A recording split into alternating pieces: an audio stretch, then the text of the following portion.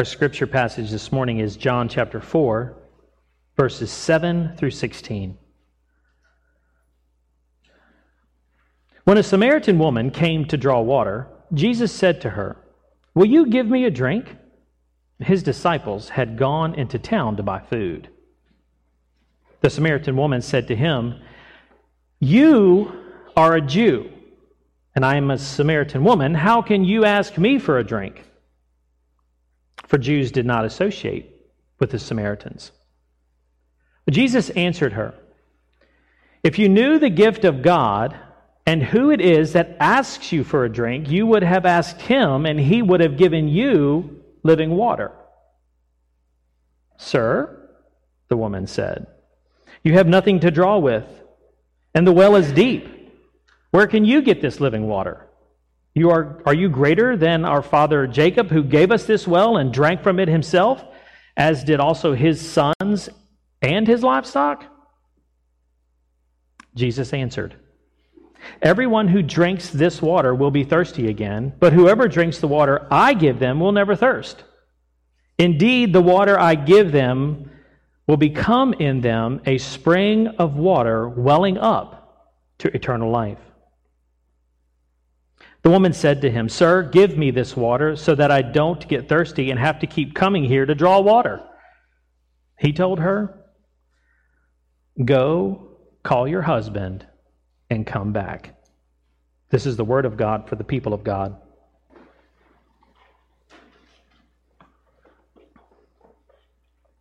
Just so you know, we are not having communion this morning. In case you were wondering, we're not. Are you thirsty? Are you thirsty? We've taken John chapter 4, the story of the woman at the well. We've broken it down into 3 words: woman, water, and worship. Last week, we talked about the woman. We talked that and shared that Jesus meets us at our point of need. John chapter 4, verse 4. Jesus had to go to Samaria. Remember we talked about those 2 words? Had to. He was purposed. He was on assignment. It was as though a law had been given to him that he had to go to Samaria. Jesus meets us at our point of need. We also talked that Jesus knows you. We shared also that your past does not determine your value, does not determine your worth.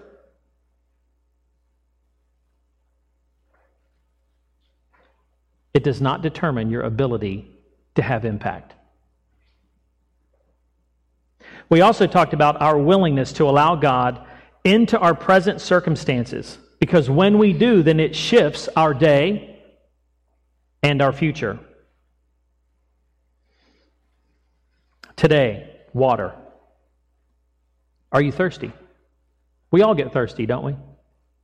We all get thirsty. At most times when we reach for that drink that we want. Not that it's going to quench our thirst, but we reach for something that we want.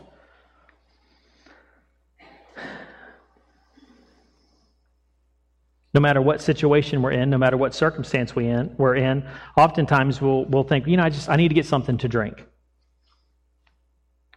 Sometimes we may call it a comfort drink. Meaning that we really aren't physically thirsty. We may be emotionally in need of comfort or counsel. We may be mentally worn out from the day or the decisions that we've had to make, and we're in need of some rest. So we reach for that which helps us get to that point mentally or emotionally. It's a habit. You go to the fridge, you stop by the McDonald's, whatever it is, we go there because it's not that we're thirsty, we just need something to help us process what we're going through. It's something that brings comfort. We plan for these things. We set our coffee pots in the morning. The night before, actually, we set our coffee pots. We make sure that the timer is set, that everything is ready for when I come downstairs, I got my cup of coffee, because that's what's going to wake me up. There are times when we may be heading into work or we have errands to run, and we actually plan to leave our houses a little bit early so that we can stop and get a drink. Not that we're thirsty. It's just that McDonald's sweet tea is the most amazing. We make special trips to the grocery store to get the drinks that we like to have around.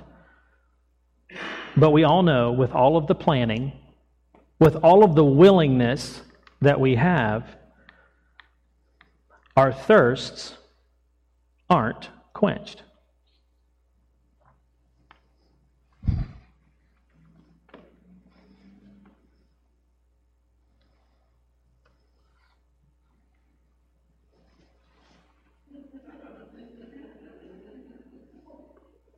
Coffee in the morning, who's guilty? Whoop! Me. McDonald's Coke. Hey, I found out something about McDonald's Coke. I've done a little research because, when I go get a Coke at McDonald's, it's like the best. You know why? Because they make their straws bigger than other places.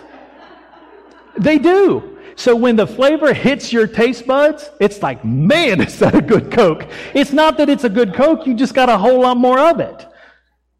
And that's why, it's the other reason why it goes down so fast. Because it's a bigger straw, so you're drinking a whole lot more, right? Diet Coke. I've known people in life that's just like, man, I just got to have a Diet Coke.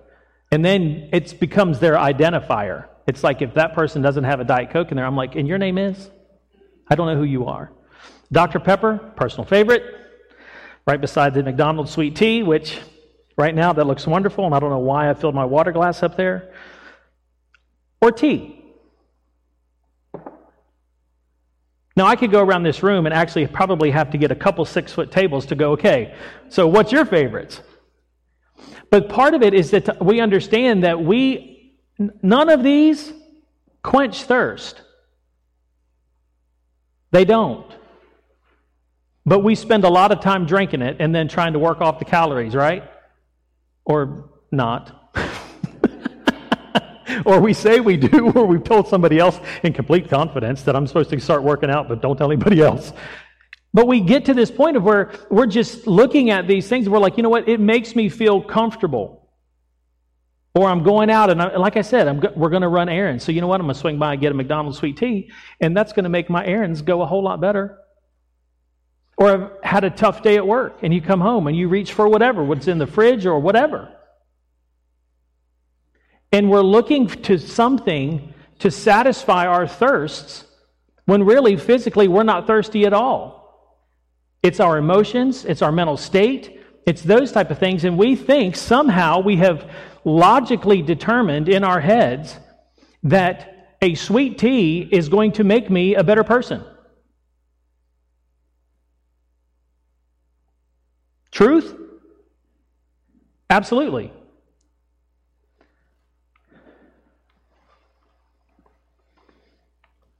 What is this water that Jesus is talking about?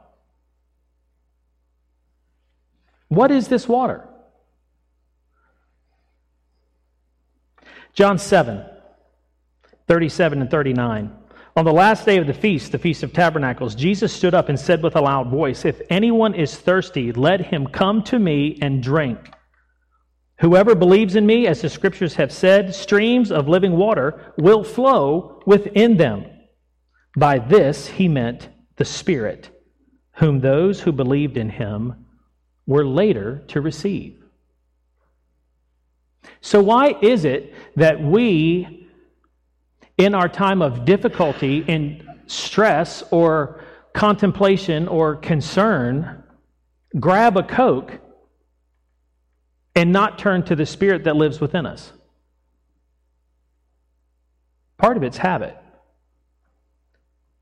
The other part is, you know how a Coke makes you feel, but we don't know how the Spirit can make us feel in the middle of those tough times. We don't. Because if we did, you wouldn't go get a Coke, and I would not spend my time and money on sweet tea.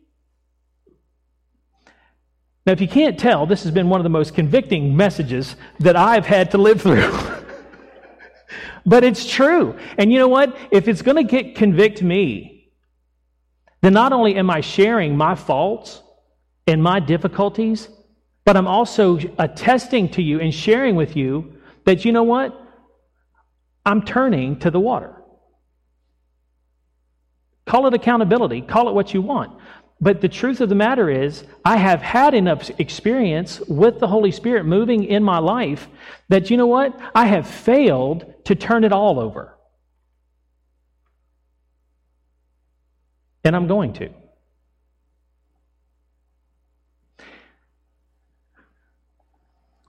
The Holy Spirit that lives within us is living water. Living water. That means the difficulty that you've had at work or something in and during your day and you're driving home,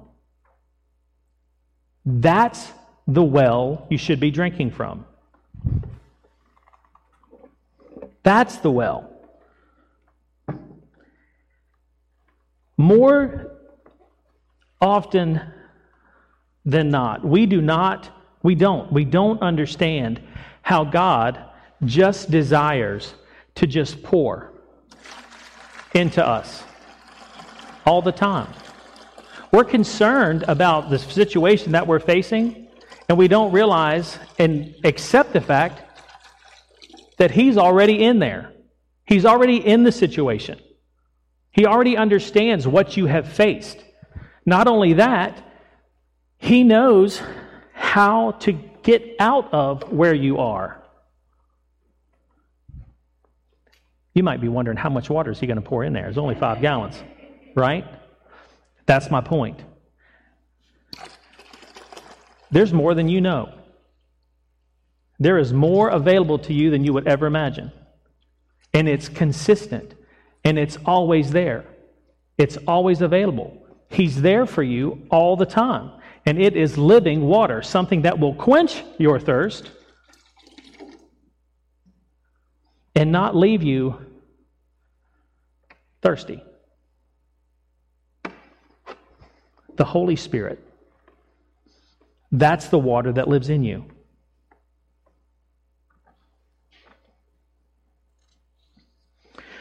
John chapter 4, verse 13. Jesus answered, "Everyone who drinks this water will be thirsty again, but whoever," we could even put right there, "whoever drinks of this Coke or this coffee or this Dr. Pepper or this whatever your favorite is, you will be thirsty again." Because oftentimes when you get to the bottom of your glass, your problem's still there. It is. It's still there. But Jesus said, "Whoever drinks of the water I give him will never thirst.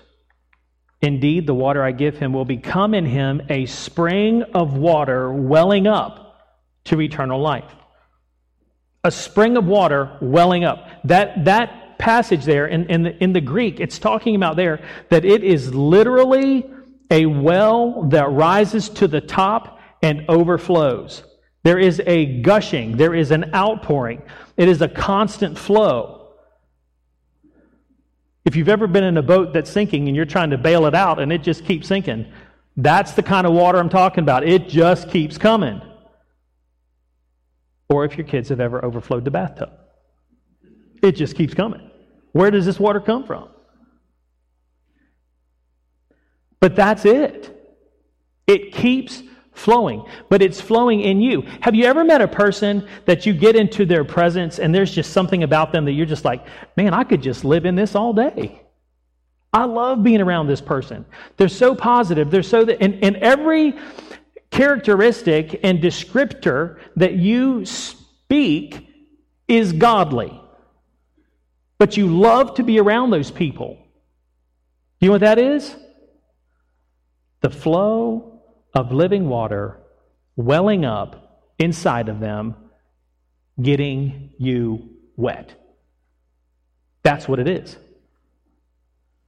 But that's the description of what Jesus is saying here. He's saying that the Spirit that I place within you will well up. Now you have a choice. You either let it flow or you try to shut the valve off. I have been guilty of shutting the valve off. But you don't have to. And the more it flows, the greater it flows.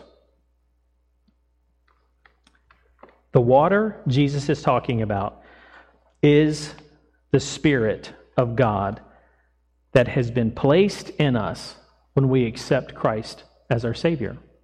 That deposit that the Apostle Paul talks about is the Spirit of God. It is the living water that's in you. So how do you get the Spirit flowing? How do you step into that point of quenching the thirsts that you have? Traditionally, I could stand up here and say, pray, read your Bible. All right, come back next week. Amen. We're finished.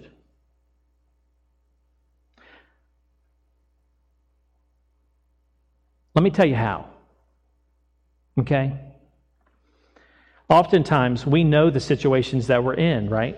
And we want to be able to reach out to God and engage that Holy Spirit that lives within us. But we're really just not sure how to do that. Now, one of the best prayers you can ever pray is, God, help me. In Jesus' name, amen. And I know many of us have done that, and that's great. But there's one thing that's happening that we need to take. We need to take the Rhema Word of God. Okay, that's the Spirit. That's the spoken Word of God. When God speaks into our lives or He communicates into our lives, that's the Holy Spirit moving. The Bible calls that Rhema. That's a Greek word called Rhema, and it's the spoken Word of God. Okay, that's one. The other is Logos. In the beginning was the Word, and the Word was with God. That's Logos.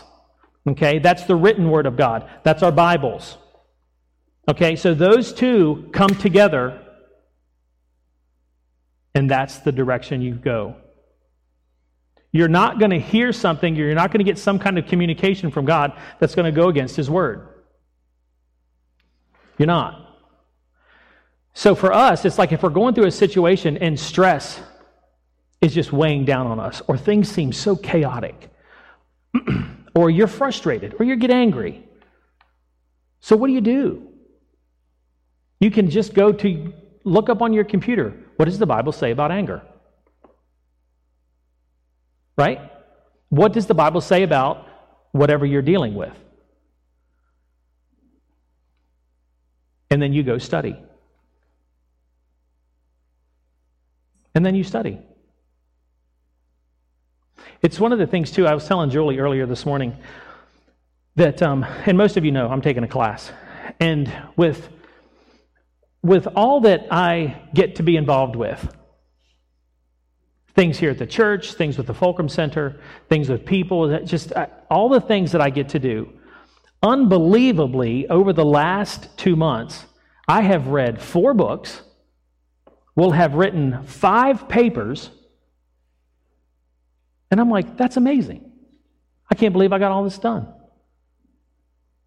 So it's one of the things, what I'm saying is, that in studying and in learning, you need to dedicate yourself to it. Be intentional. Learn. Read your Bible. Start reading. I'd say John.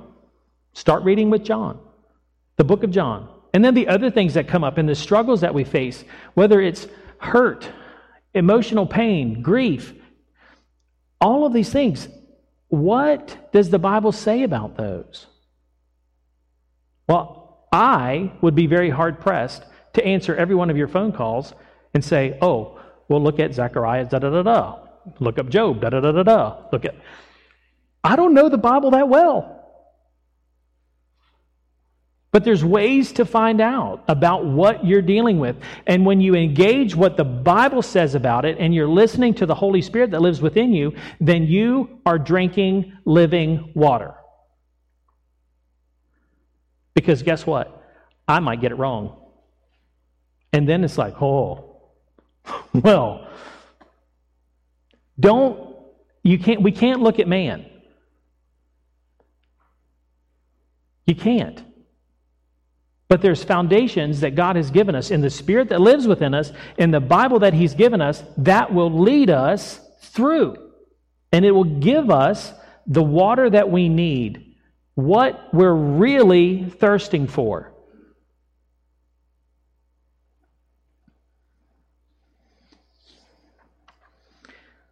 There are others. Now, I say I would be hard-pressed to answer all your phone calls, and that is true. But even as Jesus sent out disciples 2 by 2 in Scripture, there is connectivity and there is accountability, and there are people whom God will connect us with that will help us move forward. There's a partner that God has for you to walk with you through all of this learning. Find that person. Ask them to be your accountability. So you have the Bible. You have an ability to look up stuff, even if it's on your phone or on the computer or what, or ask somebody, what's a good passage for me in dealing with X? Prayer. Let God lead you. Connect with someone. You know what else? Listen to Christian music. Listen to Christian music. It's been more helpful to me in my walk. And I'm sharing my walk. So it was difficult at a time in my life when I would be battling something to improve myself spiritually and to grow spiritually. Then I hop in my truck and I pop something else on the radio, and you know what? It's a totally different message than what I'm trying to learn. So, why would I put myself in conflict when I'm trying to grow? Why? Why would I fight through something that I don't need to? Again, it's a saturation. You know, what comes out in your ears comes out your mouth? It's true. So even in this process of allowing the Holy Spirit that's already in us to flow through us, there needs to be some change. And there's a mindset shift. And it's okay. It's okay. Does this mean that negative things are not going to happen? Absolutely not. Absolutely not. I have more testimonies over bad things happening to me or negative things happening to me, and people watching me walk through those things and their life changed because of it than ever. It's astounding to me how many bad things have happened in my life.